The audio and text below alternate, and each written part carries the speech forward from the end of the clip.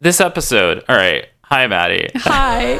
I don't even. This do you episode. Want to do a normal intro? We haven't done one of those in a while. Well, now we're already going, and we already fucked that up. Okay, so, well, I'm Maddie. You're Ryan, and we're recording an episode of our podcast. Continue. Yeah. Wait. Well, let's start that over. I'm Maddie. Wait. I'm Ryan. I'm Maddie. And wait.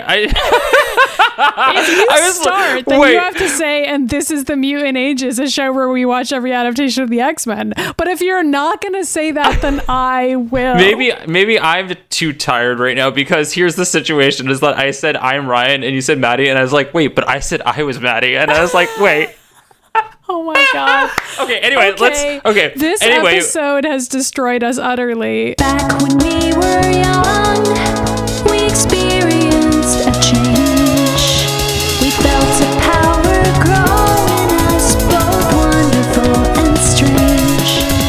The power to care about the X-Men and the Mutant Brotherhood. And all of their adventures, more than anyone should. From the comic book pages to the animated stages.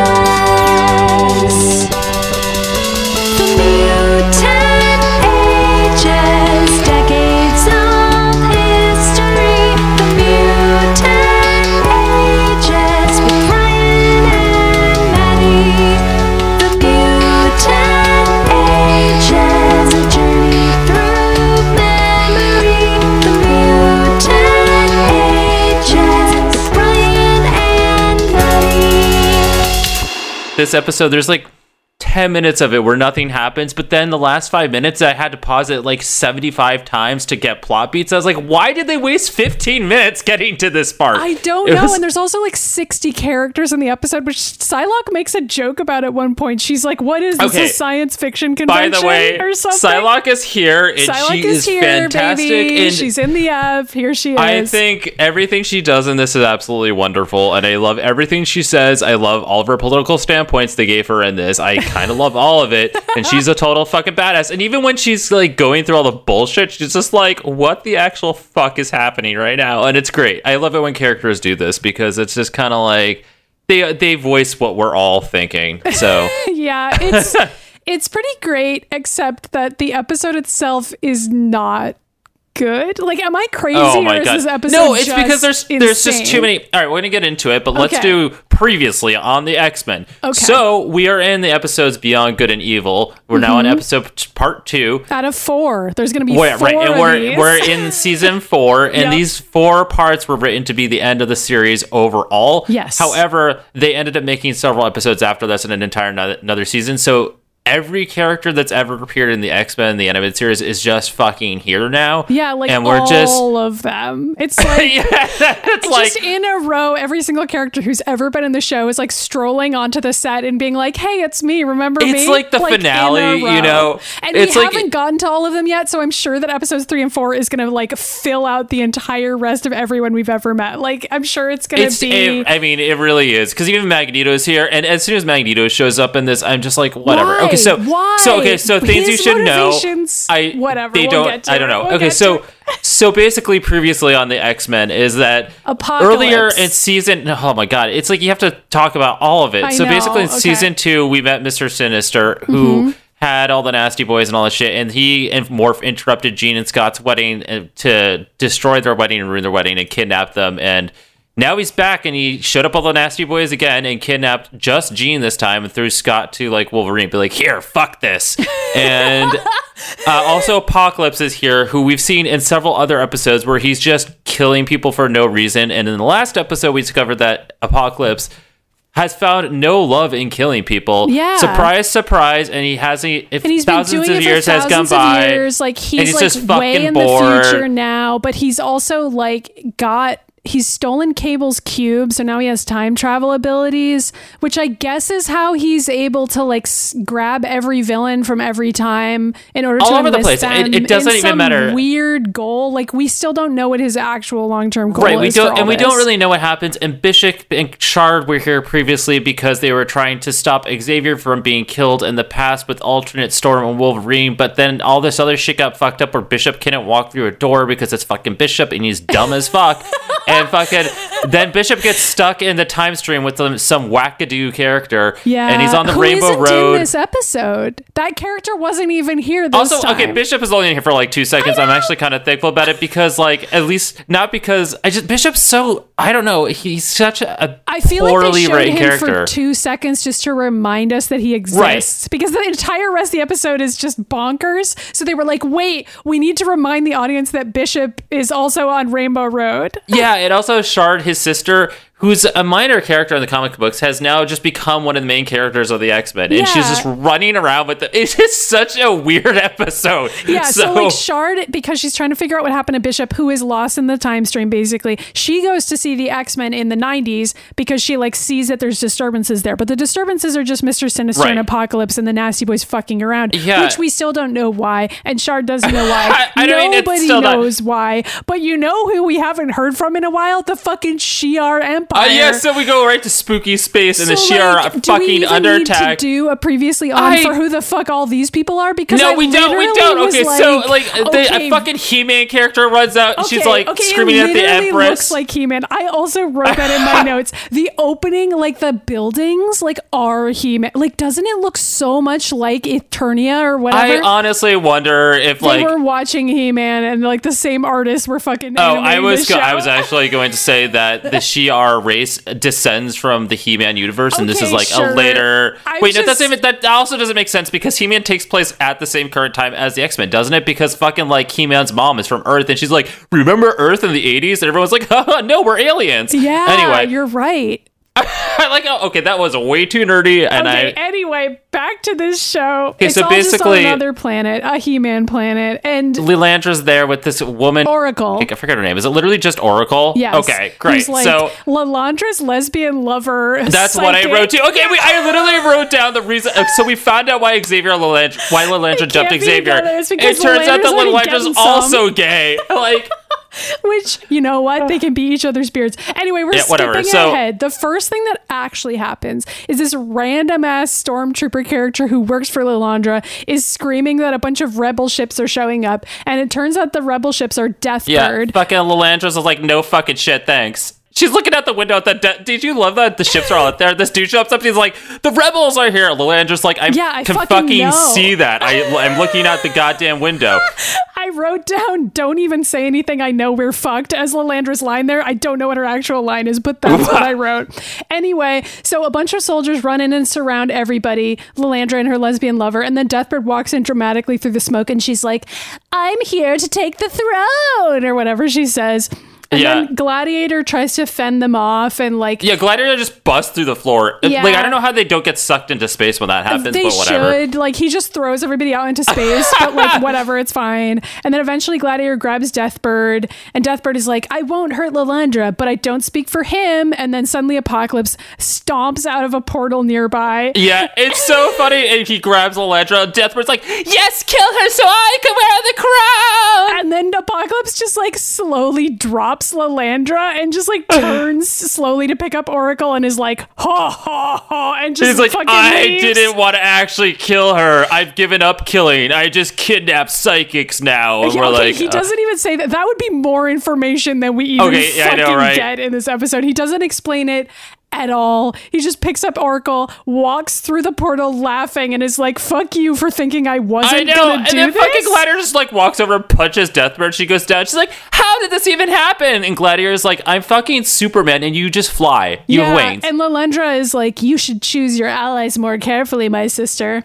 And then we go back to the X Mansion where Scott is like sobbing on the ground. Brooding on a fucking rock. I was like, what the? Okay, maybe this episode is funnier than I remember it being because in retrospect, where it's just like. Describe it. It's not actually funny at all. It's I know, Cyclops is just sitting there. It's like, G was taken by Mr. Sinister again. And why didn't Mr. Sinister take me? Doesn't he love me anymore? I know. And Xavier goes, I've been wondering the same thing, Scott. Yeah. I don't need my psychic abilities to know that you wish it had been you, which is one of the gayer lines in this episode. Okay, thanks, Xavier. But it gets interrupted because Lilandra just sends a psychic message. They have this whole psychic message sequence here, which is really funny because Xavier and Lilandra are talking to each other. Scott's just standing there, and eventually Cyclops is like, I mean, Xavier was like, it's Lilandra. And Cyclops is like, what is she did she say?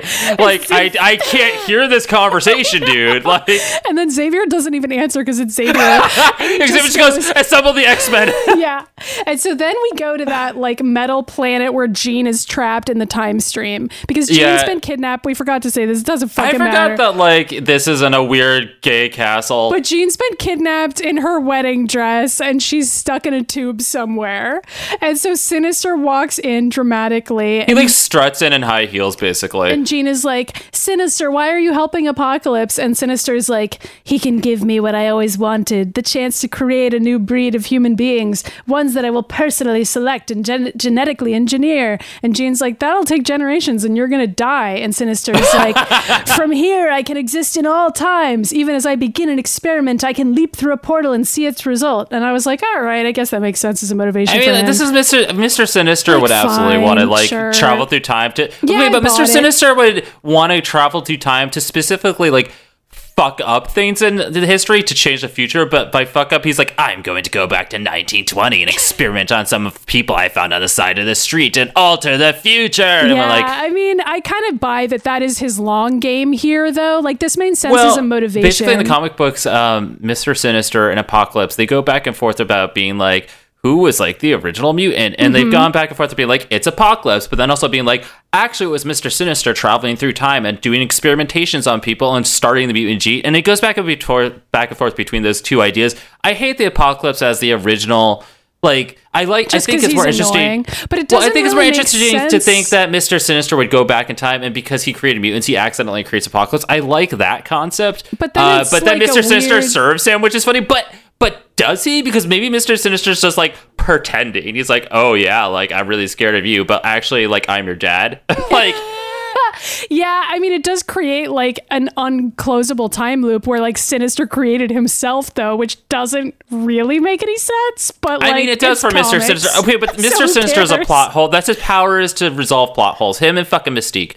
So him secretly having created himself and also everyone else is like, fine. Yeah, that tracks. Pretty much. Anyway, meanwhile, then Apocalypse stomps out of a portal and he's like, we're in the axis of time. And Jean's like, what the fuck does that mean? Also, Oracle is there now, by the way. Right, Oracle. Oh yeah, there's Oracle there. And Apocalypse doesn't even fucking answer. He just laughs. And I wrote shut up for all of his lines. Wait, he does something where he's like, when I fell through the time portal, I wound up here, the most powerful place of time. The center outside of time. Okay, and it's you like, wrote how more can than it be? I did because I just was like, I don't fucking care. But what the fuck is the center outside of time? That doesn't make any fucking sense. I think it's maybe supposed to be limbo. Oh my god, I forgot. Okay, did you see that part though where Apocalypse was standing there and like Mr. Sinister's like standing behind him and he looks down at Apocalypse's ass and looks back up again? And I was like, no? Wait. What was that? I mean, maybe he was just nodding in agreement, but it really looked like he was checking out. But that's funny. Yeah. Anyway, then we get a 2-second scene of Bishop walking around Rainbow Road stuck in the time stream by himself. It's literally 2 seconds. And then we go back to Xavier. Yeah. And he's all like, Lilandra's given me a clue. Mr. Sinister. There we go. Xavier, like, all the X-Men in there, and fucking Xavier's like, I got a psychic message from Lilandra. She gave me a clue about something. Yeah. Let's go. And it's like, what kind of information is that? Yeah, it's not well, actually it is helpful because luckily Xavier figures out that it's all about him because he's like, well, Sinister tried to kidnap me and Jean, and now Apocalypse has taken a Shi'ar courtier known as Oracle, and that's so also like, a psychic person, and Gambit is like, sounds like Sinister and Apocalypse walking on the same side of the street, which I thought was like a fun line. I thought that was a fun line too. And then Xavier goes, each of us possesses intense psychic power. Okay, wait, but then like, okay, I actually love this next scene. I think it's a fantastic storm scene. It is, because Cyclops immediately is like, let's just find some other psychics and use them as bait to draw them out. And first of all, no. Okay, but the first Gambit goes, if they're psychic, then they already know they're coming. And Storm's like, that's not how it works, and it's not funny, Gambit. And Gambit's like, I thought it was kind of funny. And Cyclops is like, let's just kill some psychics to find Jean, use them as bait. And Storm's just like, we're not gonna fucking use innocent people to save like one person against the most powerful mutant in the universe. She's like, that's not what we do. And it was kind of like that conflict of Storm and Cyclops back in the day. They were kind of like the only leaders of the X-Men, right? Mm-hmm. And like the differences between them, where Cyclops really will go the edge. Like, he has always been that character. You know, like how in the comic books, recently they did this whole thing where Cyclops went too far and just started killing people, and everyone's like so shocked. They're like, It's Cyclops not would never shocking, do that. though. And I'm like, Cyclops is like a carbon copy of Xavier. He like completely listens to Xavier's shit. Right, and he's like, if it comes down to it, we will just have to kill people. And Storm's just like, Jesus Christ, no! Like, what the actual fuck? Like, you know, but it's also, for some reason, Storm and sometimes Rogue are the only people who are like, and maybe Logan are the only people who are like, that's bullshit. Like, stop. I mean, I thought it was in character for her, but unfortunately Storm isn't in charge in the scene and gets outvoted. No. And this is exactly what they do. Okay, but everything is such a fucking shit show that I can imagine the next episode, Xavier's just gonna be like, okay, Storm, it's your turn. Like, go fix that. And Storm's like, why don't you just send why me? Why do I always have to fucking clean Yeah, I have to up? clean up. If you just sent me, we wouldn't be here. All I right. know. And then Shard is in the background being like, I think Bishop's involved in all this, so I'm still here for some reason. Anyway, wait. Also, isn't there like great scene where Xavier's like, by the way, if Apocalypse is time traveling, then all of time and space is in jeopardy. It's like, yeah, no shit. Thanks, Xavier. Yeah, basically. So then we go to meet Worthington Warren. Castle. First of all, all this is amazing, and I laughed so hard at it. So Psylocke is climbing up like a cliffside, right? Like, yeah, although to you don't the know it's Psylocke. I guessed it was her almost immediately, but I guess if you were a new viewer, you wouldn't know right. because Well, she's I mean, wearing it was like a ninja with purple hair. She's wearing like a whole ninja getup. You actually can't see her hair at first. I think she's wearing like a full mask, and then she later, kind of looks like fucking Katana from Mortal Kombat a little bit. Yeah, totally. So she's crawling up the rocks, and then she like gets to the castle, and there's this dog who's chained up and growls at her, and Psylocke She makes it puts go to him sleep. using her powers. And then she goes inside, and then guess who? We pan up to the top of the castle, and is there a gargoyle up there? Nope, it's Warren posing as a fucking gargoyle in the shadows. Yup. And he's like, I was like, that is so much. I love him. Yeah, and so Psylocke gets up into one of his rooms, and she's talking to herself, and she's like, I should have brought a shopping cart. And then she like finds a discus from the first Olympic Games, and she's like, it should be worth a few pennies. And then Warren pops in the window, and he's like, a ninja sports fan? I keep my baseball cards in my bookcase. And then Okay, but he's just like, wait. But what I love about this is that, he sees someone stealing from him, immediately tries to hit on her, which is it's funny really- in and of itself. It's for like, okay, so 12 reasons. there are two very different versions of Warren, and there's still him. It's just like there's Archangel Warren. He just is like goth and emo and so fucked up. But then when he's like not that version, he's just kind of like a pretentious douchebag. I feel like they're also still the same guy, and in this episode, they are, we and like in this episode, like we finally those. like meet the original version of Warren. And we kind of went backward here, Yeah. But they start flying around in there, and like I love that Fighting. this whole. It's funny. There's like screaming at each other. I don't know what's happening. Warren's just like flying around in the room, and Psylocke's just doing like 50 flips, which I think is really funny because remember that story we wrote for that old podcast? Okay, sorry.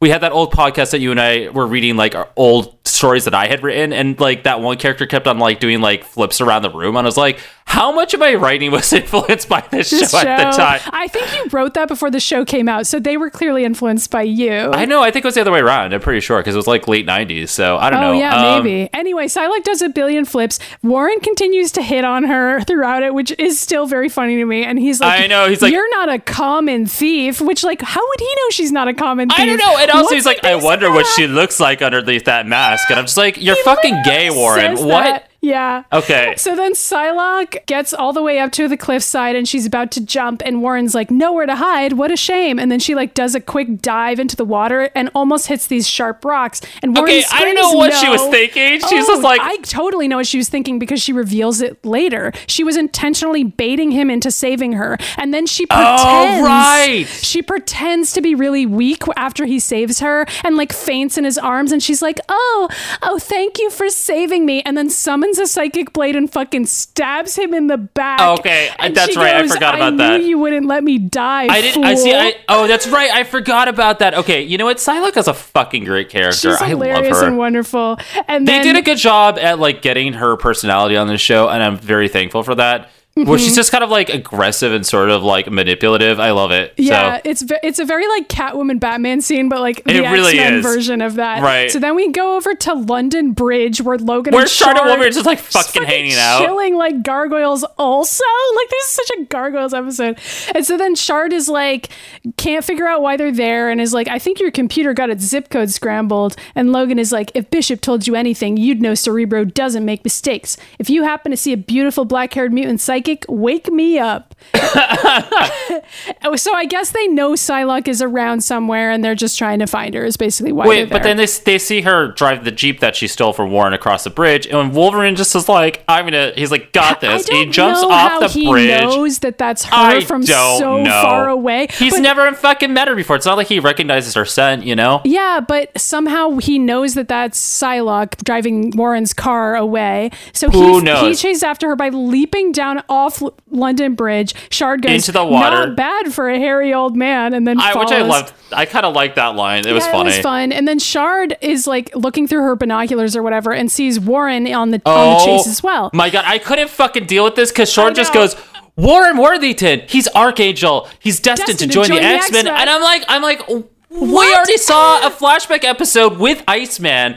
where it turns out that Archangel was already part of the original 5 X-Men. Like, Iceman stated that. And it's like, now we're going back to the... I'm like, this show did not fact check anything with Archangel. And I don't... Like, him and Mystique, did they just not try? I don't know what... And I love this show. I just don't understand why, why they keep on going back and forth with this. It's like, is he or is he not, you know? I feel like the Whatever. writers didn't remember what they wrote. Like, literally. At this point, the writers were just like, oh, we don't have any more seasons to write after this. And then they kind of like ended up having to write another season and a half, which is kind of funny. So Shard calls Xavier and she's like, Archangel's here, so that's weird. And Xavier's like, why is he there? I'm putting Gambit and Storm on alert. And I just wrote, where's Rogue? Because that was when I realized she wasn't in this episode. Okay, so if Storm or Rogue were any of these... Well, Storm is there. Storm and Rogue... Or Jubilee. Storm and Gambit show up later, but Rogue just isn't in the app. Anyway, so then Warren walks into a storage unit that's like full of treasures, and Psylocke is there, and Warren's like, you've been a busy little ninja, and Psylocke just throws a painting at him, which is hilarious also. And Warren goes, careful, I have a fondness for the 17th century.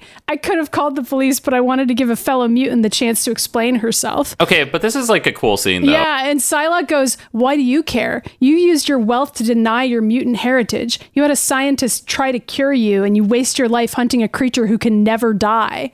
And Yeah. Warren is like, my money's none of your concern. And Betsy is like, you brood over your own troubles when you could be using your wealth and power for so much more. I fucking love it. I She's know, like right? totally right. Here's the thing.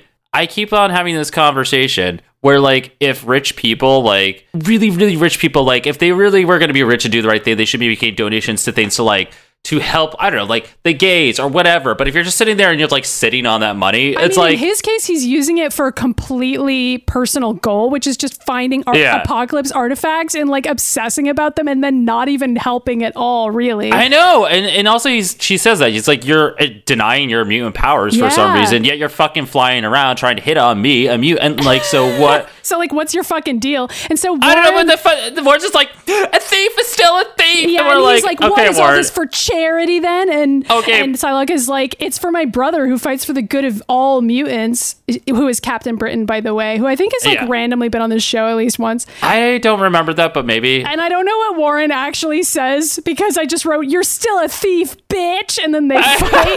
I know, and then Sabretooth like breaks down the door and he's like, Sabretooth's here, and then hilariously... Why? Okay, you're just like skipping over the insanity of that even happening. Like, Wait, why? no, because I'm not done, because he busted and screams that, but then Mystique like hilariously is there. calmly walks in behind him.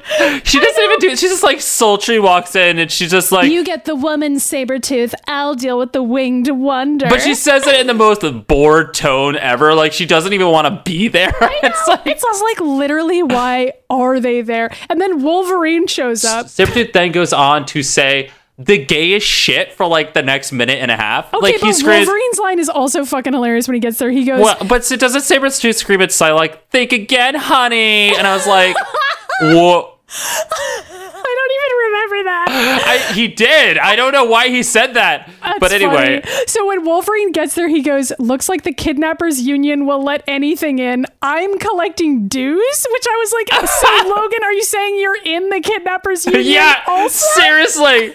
Seriously. But don't even know what that means. Doesn't he, I forget who's fighting. Like, is he fighting Psylocke at that point? Because then he has that line. He fights Sabretooth and it's really fucking gay at one Well, point. not yet, because first he said something like, I keep underestimating the fairer sex. And I was like, Yes. what the fuck is that line even so what mean? happens is Mystique aims a gun at him, and then Shard shows up behind both of them and aims a gun at Mystique. Oh, and then okay. for her line, I just wrote down, Logan, pay attention for 2 fucking seconds. And then Logan goes, yeah, I keep underestimating the Ferrosex, by which I think he means he fucking dove straight towards Sabretooth because he's gay and ignored Mystique, who obviously just put a gun to his head instantly as soon as he did that. But then he learns nothing from it, and he and Sabretooth start wrestling and, like, I don't know, being gay. And then Sabretooth is like, okay, I'm through playing around. And Logan goes, what are you gonna do? Eat your spinach? And does this like Oh my weird God. mincing walk towards him that I watched multiple times. So I was like, what is Wolverine even doing there? I don't even know. And so then Shard and Mystique are fighting, and Betsy like shoots a blast at Sabretooth, and like, I don't know, it's fucking crazy for a bit. It's like, oh no, Mystique takes out Shard and she just goes, watch your back, dearie. And I was like, I love you, Mystique. But then Mystique takes out Psylocke because she's just like, Psylocke's not fighting or anything. She's just like flipping sideways across the room. she's Mystique just just doing, like 60 shoots her. cartwheels, yeah. And Psylocke's like, what? And Mystique's like, I kind of love Mystique in this scene because everyone's just being ridiculous, and Mystique's just standing there calmly shooting everyone, and she's just like, a gun, which is like the most effective weapon in the situation, which she's is just really like, funny. she's like, what the fuck is wrong with everyone? Yeah. And so then Mystique does this thing where she turns into Shard really quick and tries to trick Psylocke. And Which, like, everybody just watched her do that, by the way, and then like, Psylocke is like, I'm a psychic, so this isn't gonna work. And then she, Okay. and Mystique just turns back and is like, well, okay. and then Psylocke like runs outside, and she's like, Psylocke is basically like, I don't know any of you fucking idiots, so I'm I gonna love go. but that fucking Magneto shows up, and it's like, wait, what? And Psylocke's like, what is this, a science fiction convention? And I'm just like, bitch, you're wearing a ridiculous ninja I costume. know, like, also she's a fucking cameo as well, so it's like, oh, whatever. And so then Magneto's like, I see, I must persuade you, and then he like traps Yeah. her in this weird metal case thing and like draws her I don't know toward where him. the fuck that came from. I He just don't like either. pulled some metal out of his fucking asshole. I don't know. And then he's like, don't worry, no harm will come to you yet. And then Logan leaps out and throws Magneto into the water, which works for some reason. I don't know, because isn't like Wolverine metal? Well, exactly, because then Magneto flings Logan out of the water, wraps him in a billion chains, throws him onto this massive metal cruise ship, and then picks up the entire boat into the air and smashes it down onto a building, and is like, It's like really- a memento for my friends, the X-Men, like while doing all of that. It's a lot. And Shard know. manages to like dodge this huge ship that falls on the building. Okay, but then they leave, and then like literally fucking a tornado shows up, and Storm and Gambit are just in it, and they're like, "What's up?" And it's like, dude, You could guys you are have a gotten here little like late. 2 seconds earlier? I mean, I don't know. Okay, Also, but like right before that happens, Magneto just hops into a portal with Psylocke and Mystique like quickly, and they're gone. oh yeah, that's right. And so then Storm uses tornadoes to remove all the rubble to reveal Logan stuck on the boat, and Gambit runs over and very like flirtatious is like, "How nice to see you, Logan, all tied up and nowhere to go." And Logan's like, "Shut the fuck up or blow me." Like that's it.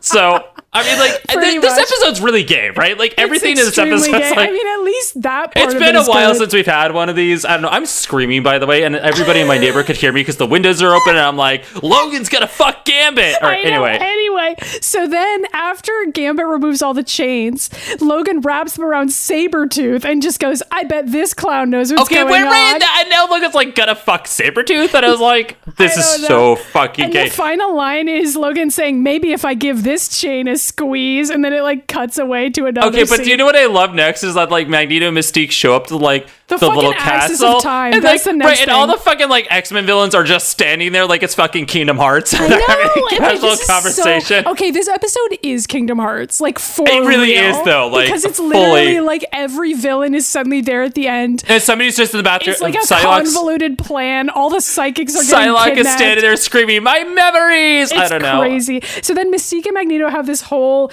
interchange that I wrote down, even though none of it even matters, where they're basically Yeah. just complaining that some of the X-Men were there to try to stop them. Okay, but then Apocalypse like I think he's talking to So Magneto. what happens Maybe is Mystique goes, too bad we lost Sabretooth, and Magneto is like, it's really not too bad because that guy fucking sucks. And then Apocalypse walks back in and he's like, your lack of sentimentality is refreshing. You make a worthy partner, Magneto. And Magneto's like, you know my price. And Apocalypse is like, yeah, we'll revive your beloved wife after all the psychics are here. I was like, What? Yeah, I was like, that's his motivation. Is this like the secret wife he had? Because like, I mean, we've I never heard about that on the show guess before, but so. I don't know.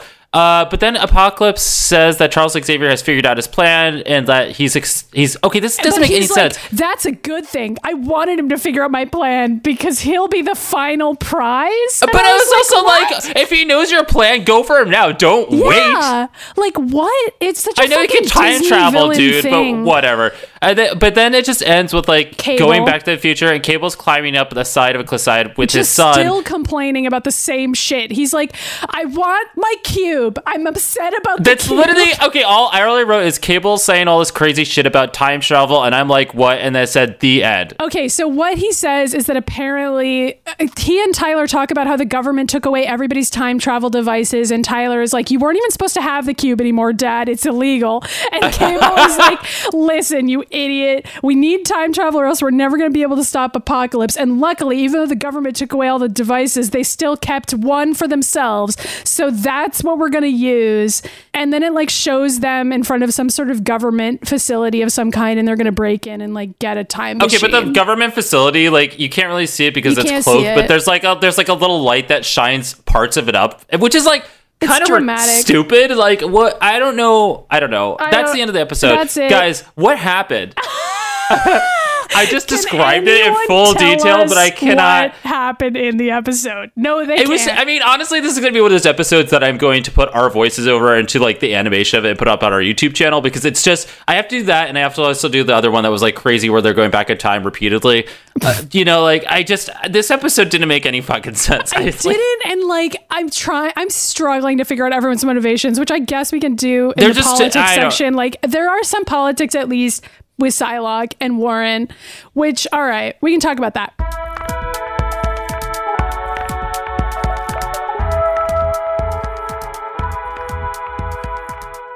The politics of Psylocke are really great because she has a lot of solid points about Warren. And this is like a legitimate thing that happens where like there's somebody that has a lot of money and they could support a community that they are part of, but And instead doesn't. therefore decides to like sort of condemn it and also like use all that money to, it's like basically a gay person that has like a lot of money and it's like, I hate the gays. I'm going to pay so much money to go through conversion therapy to make me not gay. Like that's basically... Or just a gay guy who uses it to like enact his personal grudges, basically like Peter Thiel in real life. Like that's basically what Holy Warren shit. Worthington is like. Or like anybody who's like a marginalized person but like very rich and is like, I'm just going to ignore everybody from my marginalized group and just do whatever the fuck I want and like go on a petty grudge match with whoever I have a problem with, like any other rich person would. I mean, like Warren trying to go after Apocalypse in theory is noble because as we can see, Apocalypse is going to be torturing people for thousands and thousands of years. But the problem is that Warren isn't actually going to the rest of the X-Men and asking them for help or like collaborating with anyone on this quest, as we've seen in previous episodes where like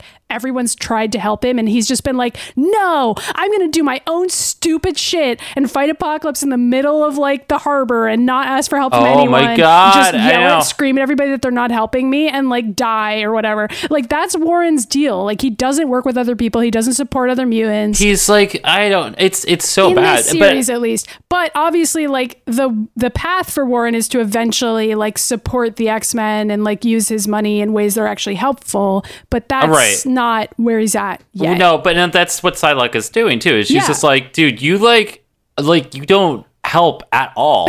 What? And Like, she's like, you you're have all this fucking selfish. useless shit. Yeah, like she's reselling it so that mutants can actually like do okay is the implication of this. But Yeah, but I also love the fact that all these characters are like hunting Psylocke down in this, and Psylocke just goes, I don't know who the fuck any of you are, which isn't really a politic, but so much as just point fun. out the absurdity of the X-Men sometimes, and I it's mean, great. it is absurd, and it's also like, what even is anyone's motivations in this fucking I don't know. thing? And like, I mean, there's some weird politics going on with the Lalandra and Deathbird, where Deathbird is still trying to usurp the throne and making shady deals with like other people and other countries to make it happen, but like doesn't think it through, and she just basically attacks, and then Landra's like, I already knew you were coming. It's kind of like a weird fucking war where like Landra's just letting her sister like fuck around in the background. I don't know. It's a weird, they don't really get into that enough for me to have a firm opinion on it, but I definitely No, I just know. in this depiction just saw it as like a stereotypical like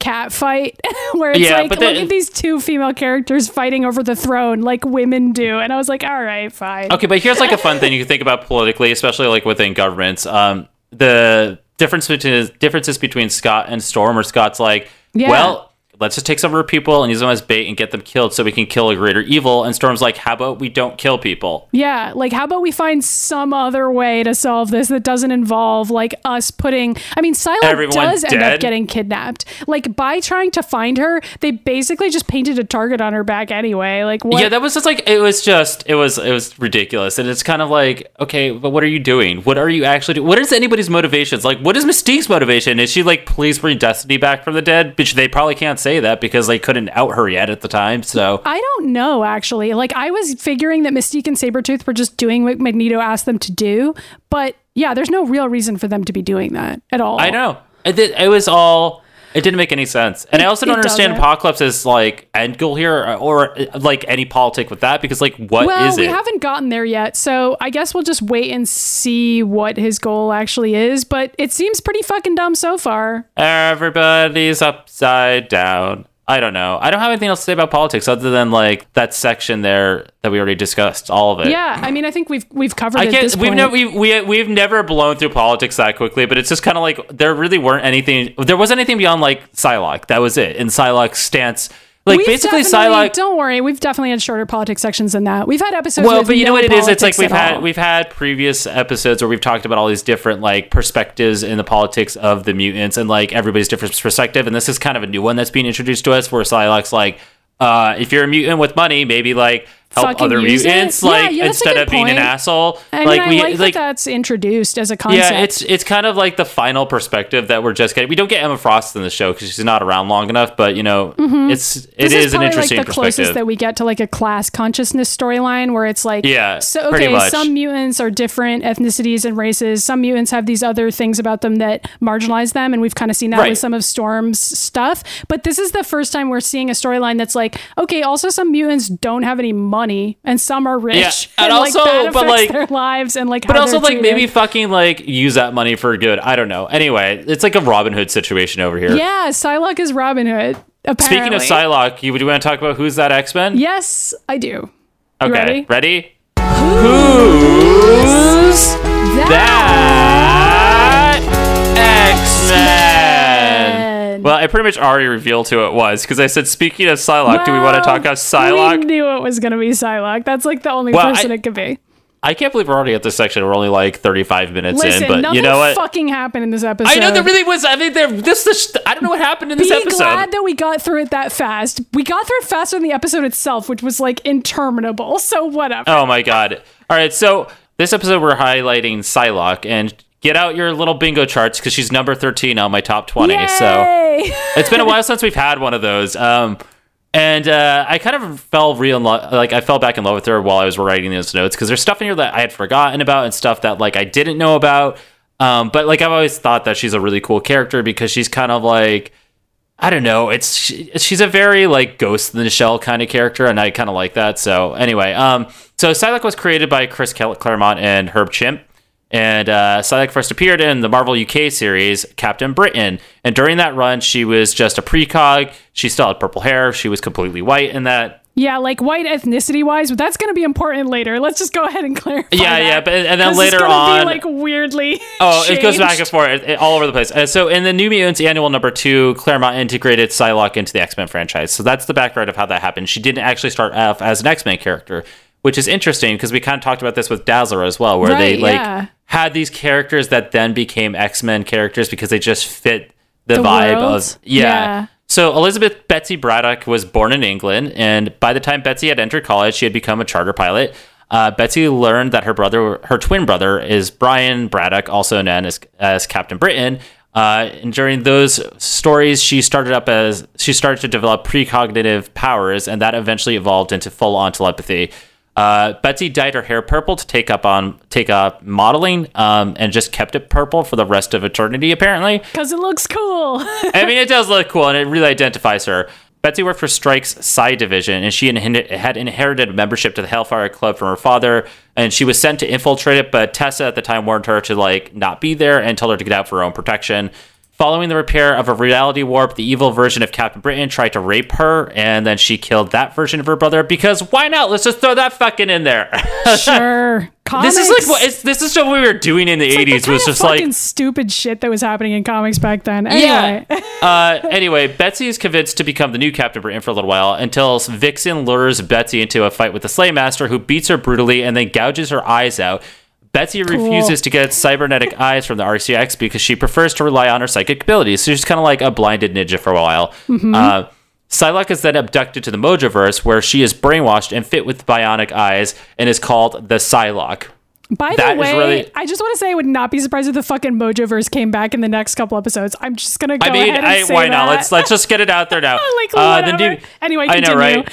The New Mutants rescue her and bring her back to the X-Mansion, where she aided the X-Men and then joins them. So it's like kind of a long journey before she even gets to the X-Men. Yeah. And it's interesting to think about it because she is a mutant, but like I think back then when they had Captain Britain, they were still sort of establishing that mutants were all over the place, and just at the time they were like, some characters have powers, and I think this is how it's going to get integrated into the MCU too, because yeah, that seems easier to just kind of have some mutants pop up in different contexts and maybe right, but kind of like people have powers, like Scarlet Witch currently has powers, and they said they were genetically enhanced, but I think they're already like backtracking on that. Whatever. Anyway, so we're not talking about Scarlet Witch, we're talking about Psylocke. Psylocke is then captured by the Hand, where she's brainwashed and believed herself to be Lady Mandarin, where they taught her ninja skills and the ability to manifest her total control telepathy in the form of a psychic knife, which she is famous for. There, Spiral told the leader Matsuo that Betsy's psychic powers could restore his dead lover's Quanen's brain-dead body, but what Spiral doesn't tell him is that she's swapping Psylocke and Quanen's minds, so then like Psylocke just becomes part like inside of Quanen's body, and so then Psylocke is now bodies, Asian. Right? Yeah, so then she like looks kind of like Psylocke still, but then kind of like this other Asian woman. Yeah, but so now she's Asian, halfway. I don't even know. Well, it's ridiculous, which is part of why I remember when Olivia Munn was cast, because she is half Asian. Half white, half Asian. A lot of people were like, well, that's like pretty much the only casting you could fucking do, because Psylocke's backstory is and like honestly, huge mess. But you know what? It's like really great is that fucking Olivia Munn actually read the comic books growing up, and she was really angry about that movie because she's like, "This isn't even Psylocke. Who am I playing?" And I was like, I'm like skipping "Good for you, I'm Olivia sure you're Munn." Gonna talk about Olivia Munn later. Anyway, yeah. So when Psylocke goes to fight Wolverine later, her psychic blaze hit him, and then she remembers that she's an X-Men, and she rejects being Lady Mandarin and escapes with Wolverine and Jubilee. And then when she goes to join the X-Men, Psylocke she flirts with Cyclops for a while, and Jean and Psylocke go into a fucking fight, but they are interrupted by Quanen, who shows up and goes by the name Revenge until she contracts the legacy virus, and she orders Matsuo to kill her. And it's like, thanks, I'm glad for that side story. Then Psylocke and Warren start dating, and they're like, we all know that Psylocke and Warren are a thing. At one point, Sabretooth guts Psylocke, and the magical liquid form of the Crimson Dawn heals her and gives her the new ability to teleport through shadows, and is marked with a red tattoo over her eye, which she had for like a good 10 years or so. This makes her cold and distant from Warren. Kuragari, the proctor of Crimson Dawn, tries to claim that Betsy has his bride, or claims Betsy will be his bride, but Angel stops that and frees Betsy, and like they get the fuck out of there. And then after that, Warren and Betsy retire from the X-Men for a little while. Psylocke then aids Storm against the Shadow King, which is another fucking famous storyline, and I think that gets recreated in Wolverine and the X-Men. Well, that'll be cool to see. Yeah, Psylocke's astral form was destroyed by the Crimson Dawn, and it gives her a new shadow form with temporary enhanced powers, which she uses to trap the Shadow King's core, and then she's therefore is forced to constantly use her telepathy to trap him, which renders herself powerless for a while. Jean attempts to help Betsy deal with the Shadow King, but somehow accidentally swaps their powers, so then Betsy also gets telekinesis, which don't know how that works. And Betsy and Warren then break up, and Betsy starts dating Neil Shar, which is also one of the Thunderbirds. She joins Storm's Extreme X-Men team, which I've talked about on this show, and towards the beginning of that run, Psylocke is killed in Valencia when she's battling Vargas while protecting an injured Rogue and Beast. In which then her brother and Megan come to collect Psylocke's body, and they like bury it at the Braddock family estate. But then a year later, Psylocke wakes up in the same place that she had died. It doesn't know what happened. She just goes back to the X-Men. So it is revealed that Betsy's brother Jamie resurrected Psylocke to fight the First Fallen.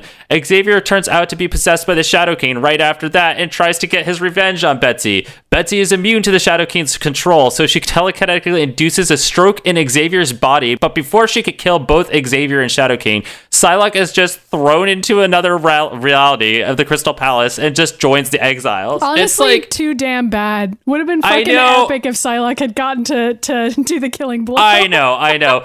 During her time in exile, Slaymaster is going around into every other dimension and killing every version of her until eventually she finds Slaymaster and kills him. It's like craziness. Madeline Pryor then revives Psylocke from that world in Quantum for her Sisterhood of Mutants. Brainwashed, she fights the X-Men and Dazzler blows off half of Psylocke's face, so she jumps into fucking Quantum's body again and takes over. Matsuo also destroys Betsy's original body, and with Wolverine's permission also kills Matsuo. It's just like this fucking kill fest is happening. Psylocke joins Wolverine's secret team X-Force, and also the Uncanny X-Force. I highly recommend reading those comics if you do not read those, because they're really good. It's when Cyclops is like, we need a secret hit squad. Wolverine, can you gather our dangerous X-Men and fucking murder people? And Wolverine is like, sure, come on, Psylocke. And she's like, okay. And Psylocke also brings along Warren, who she's controlling with her mind. And they're also fucking again. Later on, Psylocke stabs Archangel with a life seed, killing Warren and creating a new version of himself, a gayer, more obnoxious version of himself. I'm glad that didn't stick. I really hated that plot. Psylocke also worked for Cyclops as a spy and a spy hunter after that.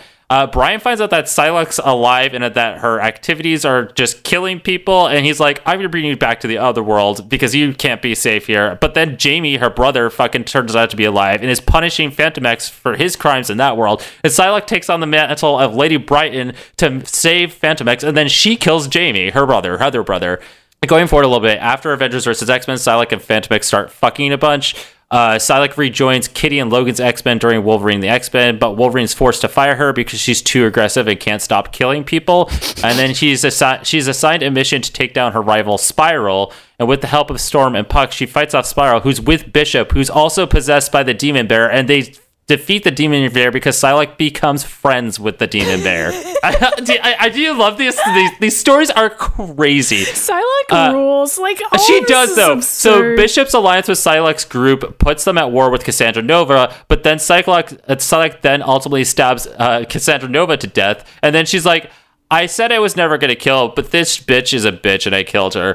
Psylocke then joins the all-female X-Men team. Another good read if you want to do that. During that time, she learns how to turn her psychic energy into other weapons like a bow and arrow, a crossbow, a grappling line, and a flail. She also trains some of the newer badass students like Hellion and Rockslide and somebody else I'm completely forgetting right now. Probably a Noel, but it isn't. I don't know. IDK. She keeps a relationship with a virtual boyfriend, though, during that time that she creates in the danger room for herself. I fucking love it.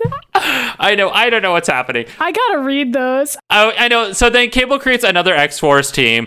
There's so many X4 runs with Cable. They're always really good. And Psylocke goes to him and she's like, you know what? I really fucking love killing and I just want to help you. And during that time, she becomes more bloodthirsty and self-loathing and she starts fucking Cable. Then they have to face Phantom X and she's like, shit. And he's a bad guy at that point. So she scrambles Phantom X's brain, even though it's like her ex. Mm-hmm. During the whole Terrigen Mist thing with Inhumans versus the X-Men, Magneto asks Psylocke to join him. And by doing that, he's like, after this, you can kill me. And Psylocke's like, okay. During that time, he gives her a blank slate version of Archangel, who's like a clone or something, and she's like, date this guy. But then they find the real Archangel, wingless and being cloned into other Archangels. And Psylocke is like, oh, okay, let's free him. So Psylocke and Magneto go and free Archangel. And Psylocke starts working on repairing Warren's mind, and it's like, oh, remember our life together, and I love you, and like, this is our lives together. And after the events of Inhumans versus X-Men, Psylocke makes good on her promise and kills Magneto, but that doesn't even he doesn't even stay dead for like 2 issues. So like, she missed? I don't know. I mean, I read that comic where it happened, and at the time I was like, there's no way Magneto's dead. And then like, the 2 next thing was like, later, they were like, you're right, Ryan. They're like, Patella, here's the new lineup of the X-Men, and Magneto's standing there with like all the X-Men or something like that. Just Magneto's like definitely there. On. I know. He's like, I'm here all the time. And we're like, okay, we know. When Kitty opens up her new school in Central Park, Psylocke returns to England, where she is attacked by the Shadow King again. She has the X-Men help her fight him off and finds Professor Xavier on the astral plane. With Xavier's guidance. They destroy the Shadow King, but it turns out that Xavier has also taken over Phantom X's body. And then they're like, she comes out and tells the XM, she's like, I don't think we should trust Xavier or the Shadow King. And they're like, well, Psylocke, you're pretty good at dealing with this, so why don't you figure it out, and like we'll do that. But then Proteus attacks, because why not? So then fucking Proteus is there, and she taps into Proteus's power, and it's all fucking crazy shit happens with Psylocke. Can't even like figure out how. It's just all reality altering, bending bullshit. And then like they defeat him. And then after that, Psylocke is attacked by a psychic vampire, Sapphire Styx, and she finds out that every single person like the psychic vampire attacks like has all these souls trapped, and she Psylocke frees the souls, and then she figures out how to recreate her original body that's white, and she jumps into that body, and now she's just part of the X-Men again. That's where we are. It's like, how many times is Psylocke going to swap bodies, swap eyes, swap powers? That's the whole thing. How many times is she going to just like swap like personalities or deciding whether or not to kill or people? Memories? And when she's brainwashed, it's like, and she also clearly has a thing for brainwashing other people, because why not? If you've already been brainwashed that many times yourself, who even cares? Like, what? I mean, I kind of love it that she's just like this ridiculous character, but I love her because I feel like it's out of a fucking anime, and I don't even watch a lot of anime, but I feel like with Psylocke, it's like I feel like what happened is they had the original version of Psylocke when she was white and working with like Captain Britain. They're like, and then they watched Ghost in the Shell, and they were well, like, I was gonna say like in right, you know, like in the 70s and 80s and 90s. Yeah. Well, definitely like the 80s when anime like started to pick up. There They're was like, a lot of, we like, need Western, an anime character in here, so let's just take all these ideas from animes and create this other crazy character. Like that's what I feel like in reading everything about Psylocke, and also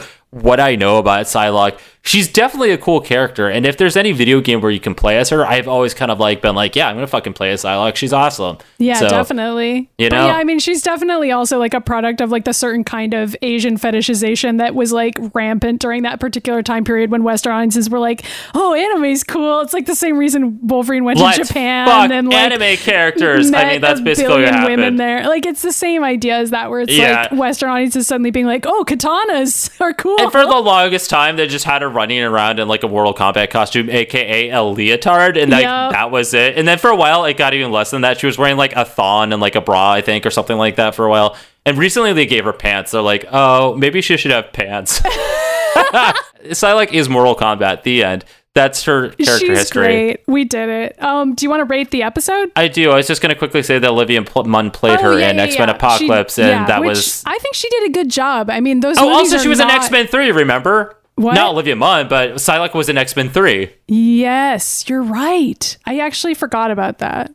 I wonder what they'll do when they get her into the MCU. They'll probably be. I hope they don't do what they did in the history of this, because it makes no sense. I don't think they will. I mean, they might, but I don't know that Psylocke would be like at the top of the list of characters to include at this point. I don't know what they're going to do, but we can talk about the MCU later in our MCU section. Have you written a theme for that yet? No, and we don't need to talk about it again. There's nothing new to say. All right, fine.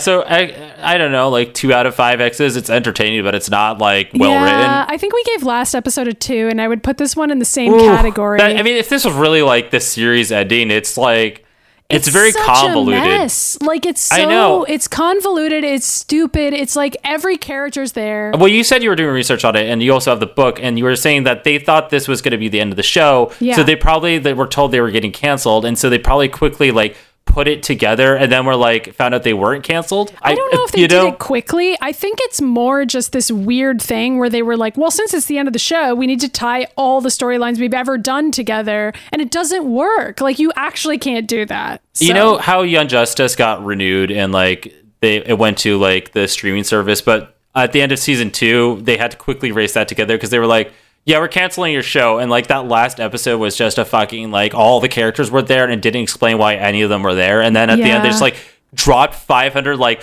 plot beats about what could potentially happen in the future. Like that's what's happening here. So yeah, or like the Firefly movie where it was just like 2 hours worth of like 6 seasons of content. Yeah, it's but like this is better than the end of that season of Young Justice. I don't actually think that's what they were trying to do. I mean, I don't know that for sure. It could have been what they ended up having to do, but I think it's actually just that they were trying to do something cool. Like they were trying to have all of these characters coming together in this big finale. But the problem is that all these characters have wildly different political motivations and they would never all work together. It's not like, why the motherfucker here. So it's I like, know. why would Magneto be there and not I fighting don't against know. Apocalypse? And like nobody cares. It's stupid. It's just, it doesn't make any sense. I know. So the episode's not good. No. It's not a skip though. You still have to watch it because it's kind of. Unless you want to skip all 4 of these episodes, which I guess is a determination we can make at the end of all 4 of them. Well, so but- far we can't skip them because it seems to be mildly important. So I mean, also there's like there's a lot of gay shit in this episode. There is a Go lot watch of the gay shit in this episode. Do you want to talk about that next? Yeah, I like that this is flowing perfectly right now. The X-Men are a metaphor for a lot of things, but one of those things is being gay. That sometimes it goes beyond symbolic, and the X-Men can be homoerotic. But which X-Men is the gayest today? Okay, so Everyone is Wolverine gay in this. Wolverine and Gambit are gay. Wolverine and Sabretooth are gay. We'll just start with Wolverine. Okay, He's so gay. Wolverine and Gambit are it's kind of like a reminder that they were fucking at the beginning of the show, and Gambit's like, "Oh, I like you all tied up." Okay, but also And Wolverine's like, I'm busy fucking Sabretooth these days. But okay, it really is like Wolverine's like, fucking blow me so I can get down and fuck Sabretooth. And it's like, God. Poor Gambit, you know? He just can't get any lately. I mean, Gambit's probably like, oh, that sounds kinky. I'll watch. I mean, like that's how something they Gambit would be into. I like how they invented a girlfriend for Lilandra that, like, I don't know why they did that. But, like, I'll take it. I don't know, but it really appeared to me as like, because the last time we saw Lilandra, she just like bounced on Xavier. And I was like, well, yeah, she left him because he's a fucking asshole. But it actually turns out she's fucking this other girl, Oracle. I'm So happy for them to invent somebody just so that Lilandra can have someone to date who isn't Xavier. That's fine. I know, but also Sabretooth has the gayest fucking lines. He really does. I like it's like he's like, let me see what's down your throat or whatever the fuck he said. He's It's like, dude, let me charge up by eating you. yeah, I know, but also wait, the when he's like, back off, honey, and I was like, what is happening? Like, Also, I like, don't know. Sabretooth's only motivation for even being there has to be, like, he thinks Wolverine's gonna be there. Like, there's no other logical... He's like, I shut up because I heard I could fuck Wolverine. And we're like, whoa. By the way, my windows are still open, so everybody's hearing this too. I'm Great, screaming. I'm awesome. just screaming. Okay, also, I want to circle back and just say that Cyclops crying because Mr. Sinister didn't kidnap him was some of the funniest shit I've seen in a while. But then Xavier, like, rolling up and also hitting on Cyclops. and just being like, you're right, Scott, you are really hot, and I don't know why Mr. Sinister didn't see yeah, that in I mean, you. like, what is up with that? It's What's like... going on? And then Everyone's meanwhile, later, super gay. Scott is Also, like Mr. wild. Sinister checking out Apocalypse's ass. Yeah, which is just truly sad. Like, Mr. Sinister, you could do better, my friend. Like, this is I like know. how bad things are with the Nasty Boys, that Mr. Sinister is just looking around himself, desperate to get some. Like, he's been abandoned, and he just, like, I needs know. to, like, create new fuckboys in his little chamber. Okay, but, like, have you noticed that fucking, like, Mr. Sinister is always cloning everyone? I think it's because he just wants to, like, have, like, a mass orgy with, like, 50, I don't know, like, I mean, that's what he archangels canonically or whatever. does, right? I mean, know, that is true. Like, It's, like, barely even exaggeration. there's like that issue where he like recreates like Madeline Proyer like 15 times, and they're all just like standing around him naked, and it's like I was like, what are you doing, Mr. Sinister? Except like he wasn't hitting on them; they were all just standing there It's looking just sultry. like a weird control thing. Well, he's also standing there also looking sultry, and it was like, okay, Mr. Sinister is just gay. They need to like make him gay. Just do it, please. Okay. Also, I know Warren isn't technically gay in this episode because he hits on Psylocke the entire time, but he's still gay. I mean, but we know that he's gay, and that's why we don't believe that he could hook up with Psylocke. Even because I don't at the know. end of the day, even he's though canonically still they obsessed do. with Apocalypse, and Oh also my God. Cable is still obsessed with Apocalypse too. So is everyone. Oh my God! Everyone is just like freaking like fucking, and like that's it. That's the whole episode. Yeah, You're I welcome. think we did everybody. I don't know who the gayest person is in the episode. It might be Sabretooth I think or it's Wolverine. Sabretooth or Lilandra, honestly. Yeah, I mean, we can give a special shout out to Lilandra, even though she's only there for like 1 second. But she's definitely gay now. Although, yeah, I like Wolverine being gay, so whatever. Yeah, cool. Okay, we did it. We did. You guys can watch the episode and tell us who you think is gay. So let's move on to some reader mail. Yeah, reader mail.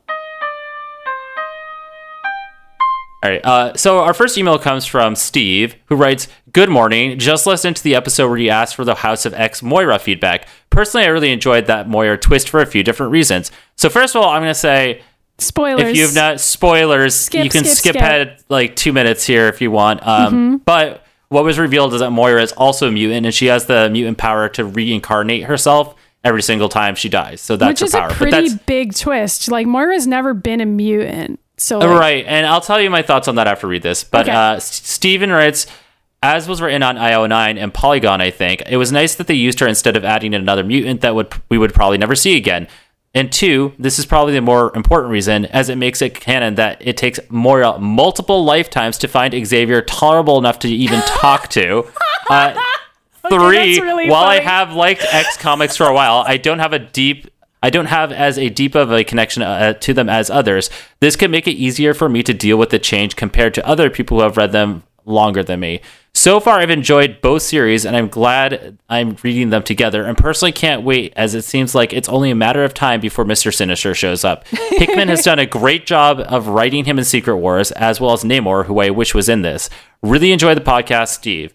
I like that comment about how Moira has to keep on reincarnating that to too. fucking deal with Xavier.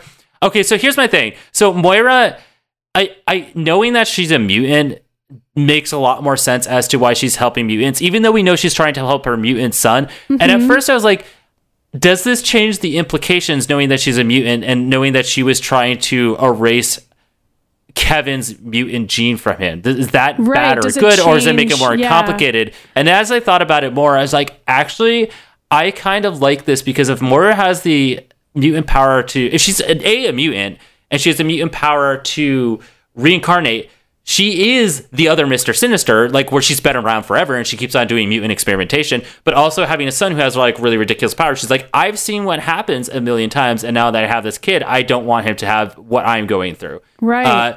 Honestly, makes more motivation other than Moira being like, we just have to hide that you're gay. No, you're right. That is an interesting.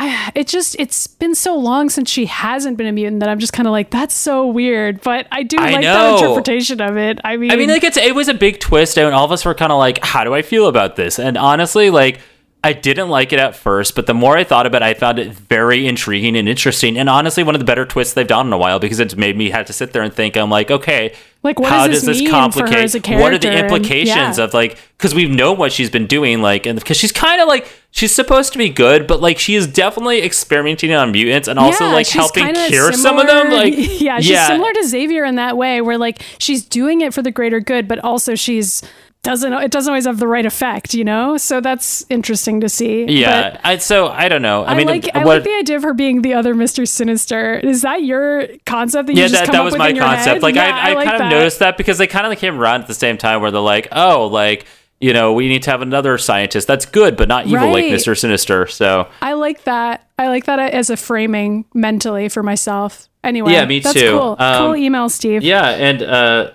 I completely agree with it. So I don't know. We'll see how it pans out.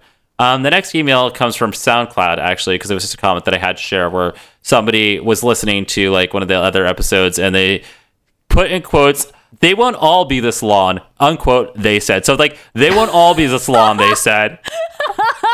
Okay. So yeah, Listen, calling our bullshit out. I just sometimes the episodes are long. I mean, thank you for listening to the show. So honestly, Sometimes they're long, sometimes they're not. Okay. I think they're going through the episodes and listening to them, and they're like, I think it's somebody who probably listens to some of the other podcasts you're on. Okay, so another one comes in through Twitter, and I said we would answer it on the show instead of getting into a lengthy opinion about it on Twitter. Mm-hmm. Eric writes, Ryan and Maddie, what do you think of the ideas to continue specifically this show, X-Men the Animated Series? I've heard it more than a few times. I'll just say yes, just because the adaptation of all those arcs, there have been so many since then. Therefore, 5 more seasons. That show respected its source, and I love the creators, the married couple who were given a big chance that paid off big. There's a good story of Rogue's voice casting when it comes to coming together. So, and he goes, AVX would be so cheesy yet fun. So here's the thing. There's a good chance this is going to happen. It because could. I mean, they've basically- announced a lot of Disney Plus shows. They Yeah, just announced so that they're Miss not- Marvel one right before we started recording. Wait, what? Yeah, there's I didn't even hear about that. So when we recorded this, I had thought that the Miss Marvel show was going to be an animated show and that was why this was relevant, but it's actually live action and not animated. But it is a cool thing that's happening. I guess I could see them doing a soft reboot, kind of a No, continuation. it's not. Okay, here's what's happening, because I know about this because I was reading about it yesterday or whatever. But basically, people have been pitching for people to continue X-Men the animated series, and it got a lot of like traction again recently. About the same time we started doing this show, maybe a little bit before that. That was like 2 years ago. Jesus.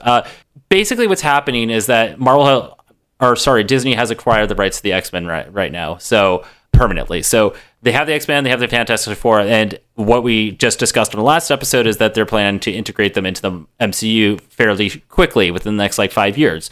And they're doing all these animated shows too. And since that has happened, there has been a huge like, not uprising, but or petition, but there's been a lot of people like creating an uproar online about how they're like, now that you have these rights back, can you go back and do more X-Men in the animated series and like get the original crew back? And like, it's becoming a big thing right now. It's picking up a lot of traction, and like basically like Disney and Marvel are noticing this, and I think it's very likely we will see continuation of it at some point in time. I think they're definitely gonna do an animated show, but I think they want to pick up on like what people want, and I think that's what's going to happen. But I think it's going to be similar to when Chris Claremont went back and wrote comics for the X-Men the animated series. Did you read any of those where he went back and he did the continuation of what would have happened? Like the ones that were based on like what would have and like they had 2 different runs of that, and like they were very good, and I think that's the direction it would have gone in, and they would probably pull a lot from that, but I also think they'll just pull from the big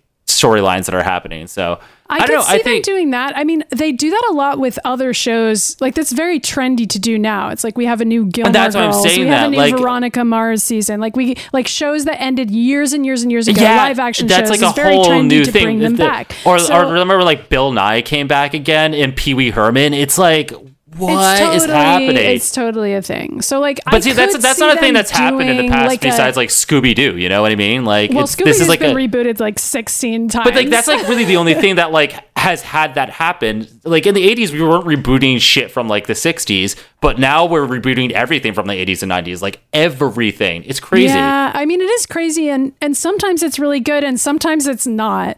So like, I could really go either way on this. Of course, I would want it to happen if it was actually good, but these reboots, like, it depends on who's doing it, and if they. I've seen a lot of them are like okay.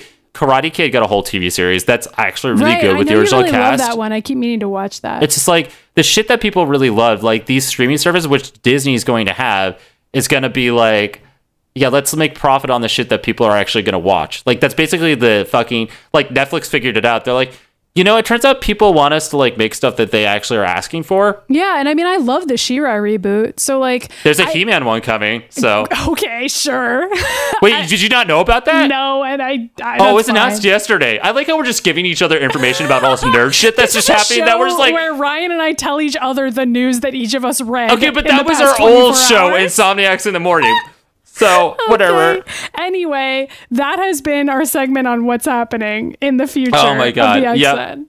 Okay, so one more email, and this is an important one. So we got an email in that I read, and Maddie has not read this, but I was dying reading it, and I was like, Maddie, I'm going to read this to you during the show, and I'm just, don't go ahead and read it. We're going to have your actions be real. Okay. And it's titled My Wedding Story. Scott Summers was pacing anxiously in a rented tuxedo, sweating bullets in the hot August air. Although he hadn't been any of a help in the wedding preparations at all, having been too busy secretly having sex with Logan, he knew how important today was. Adjusting his crimson shades, he checked his knockoff Rolex, and it was nearly time. She had told him that she would meet him here, and it wasn't like her to be late. Mere seconds before her scheduled arrival time, he heard the sounds of the monorail swiftly approaching the station and knew only one person could be possibly be driving it. With a hiss, the engine came to a halt at the platform, and through the door stepped Aurora Monroe. To Scott's horror, she was still dressed in some kind of crazy jazzercise outfit. Storm, your wedding is due to start any minute now, and you aren't in your dress yet, he whined petulantly. Oh, I guess I did that. Storm, your wedding is due to start any minute now, and you aren't in your dress yet, he whined petulantly. That's better. There we go. Ever calm and collected, Storm raised a staying hand to Scott and declared with great confidence, "Do not be concerned, Cyclops, for I am Storm, mistress of the elements." And raising her hands into the air, she called forth bolts of lightning which coursed down her body and transformed her outfit into a voluminous white gown. Sure, that's a thing she can do now. It is. Meanwhile, from a natural dais upon which sat a rough stone altar, because Xavier probably has one of those too. Why not? Hank McCoy was boring the guests with a long-winded reading. To his left, in a stylish tux of her own, stood Monica Rappaccini, biting her lip in nervous apprehension. Once she had been an evil mastermind behind AIM, but then Xavier erased her memories or some shit, and now she's good. But not too good. Wink, wink. Any minute now, Storm would arrive and the ceremony would begin. However, there was still no sign of the priest. Charles shared an uncomfortable look with Jean, as for some reason they couldn't sense the priest's whereabouts. However, before they could concoct an unnecessarily elaborate plan to find them, DJ Dazzler put on the wedding march. Oh my god! Everyone stood to watch in adoration as Storm walked down the aisle, escorted by Scott. Everyone but Logan, that is. He remained sitting due to his massive erection at seeing stupid, sexy Cyclops in his tuxedo. Monica stepped forward and straightened out her tux, struggling to hide her wedding jitters. Their eyes met in their hands as Monica helped her step up into the earth and what's Dia? How do you pronounce Dace? I don't know. Dace. Okay, well, I'm glad that me too. Storm's eyes smiled and then looked questioningly to Beast, who could only shrug and offer an unrequited quote from Lord Byron. Dr. McCoy, I thought you had arranged for a bishop, she questioned at full volume. Upon that cue, the time traveler bishop stumbled out from among the flower arrangements with leaves in his hair. Throwing his hands into the air, he proclaimed, "Time travel is real! I am from the future, and in the future, I officiate weddings." Storm's maid of honor, Rogue, smirked and gave Hank a careful nudge with her elbow. "Sugar, I don't know if that was the bishop she was aiming for." Aim. The word AIM echoed in Monica's mind. "AIM?" she murmured it softly as she stared at her beloved Aurora. Her vision began to blur and the world spun. Her hands clutched at her head as she dropped to her knees and screaming, "My memories! No!" In confusion, Storm looked at Professor Xavier for assistance with her brainwashed or memory altered fiance. "Professor, quickly repair her mind before her evil ways return." Charles rolled out into the aisle as Scott and Logan fucked, barely obscured by the three-tiered cake. "There's no saving her. Kill her now!" Xavier shouted. At this drink. Sorry, that's really funny. At this, Jean Grey also fell to her knees screaming about her memories. To be continued, ... Several hours later, everyone recovered in the X-Mansion's medical facility, sharing one bed. While Monica now remembered all of her old evil ways, she also loved Aurora. Bishop married them on the spot, and they consummated their relationship in the hospital bed right next to Jean. The end. Wow. What a good story. That was a great story. Thank you for writing this in. And I wish this is like the first Mutant Ages fanfic. I mean, other than the ones we've written when you go on a date Ourselves. with Wolverine, Well, okay. or the fan game was also very good. I was going to say, we've reached a point that we've both had a fanfic written to us about our show and also a game written to us about our show. By the way, Elliot left a comment on like one of the YouTube videos and he was like, "I have a new idea for another Mutant Ages game." And I was like, "Oh yes." I which love sucks. our fans so much. I do too. This email is incredible. I don't want to divert away from how incredible the story is by talking about every other email we've ever gotten that's awesome, because this one is very, very funny and good. And you got to hear me laugh in real time right out of this email. It's funny that some jokes that were missed on me when I was reading it on my phone. When I was reading it this time, like the whole thing with like screaming like, "We must kill her immediately," I was like, Savior is like but then also Jean's in the background screaming, "My memories!" Okay, also the fact that "My memories" is a meme is really fucking funny, because it's literally just like a kid screamed that at Disney World, and now we just say it all was the that time. the other t-shirt I said we were going to make? "My memories"? I think it was. I think it was too. We have a lot of great t-shirt ideas. We really need to write this shit down and make a shop. I Good mean, God. the time travel is real one is pretty great too. We're hilarious, and I'm so glad people listen to our show. Yeah. Anyway, whatever. The butter dish. All right, cool. Well, we'll make those someday, and we will. Then people and we'll can put it up on a shop. We'll make it Etsy. By buying them. If you want to design these shirts for us, hit us up at themutantages@gmail.com. You can also email us at mutanages@gmail.com. If somebody does that, we would pay you because we have a Patreon where we make money for things like this. Man, we are killing it with the flow today. We oh my God. don't fucking know how to design shirts. So if you're a designer and you've got decent rates, please let us know. Is this a good way to do this? No. Yes. Good enough. Okay, whatever. Anyway, the point is we have a Patreon, actually, because we're a totally pan-supported show. And if you want to kick us $1, maybe that'll help us out because, we don't have any money. So that's good. It's patreon.com/themutanages. And if you support us, you can get bonus episodes about all kinds of cool shit.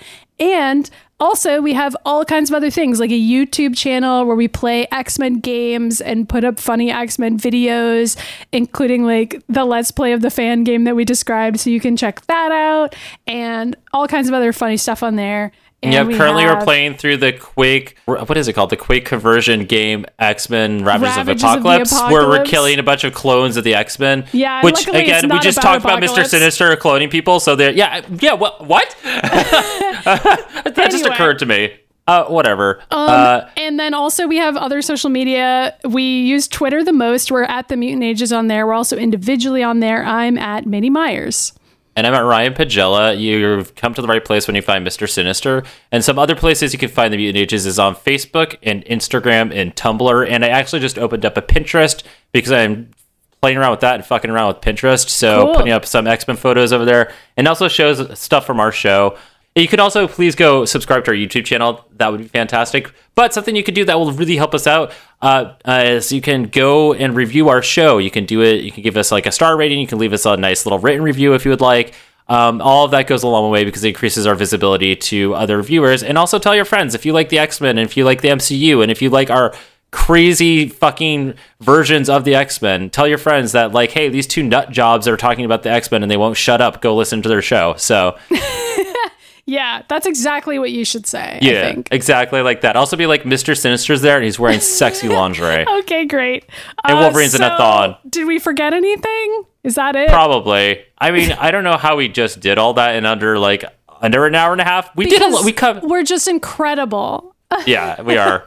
Also, incredible. It's Friday. Both Maddie and I somehow managed to do this while being simultaneously exhausted. So it's Friday night. We got to get out of here and go hit the clubs with Logan and Storm. You know and how Dazzler's it is. DJing tonight. And Dazzler's performing tonight. We've got partying to do. So please understand, we must Which go. you can hear about in our other podcast, The Warcraft Valley, because that's us literally partying with the X-Men because it's just me and Katie reading our X-Men fanfics. Oh, yeah, that's true. We haven't plugged that in a while. Anyway, we'll see you next time. Yeah, see you next time, everyone. The Mutant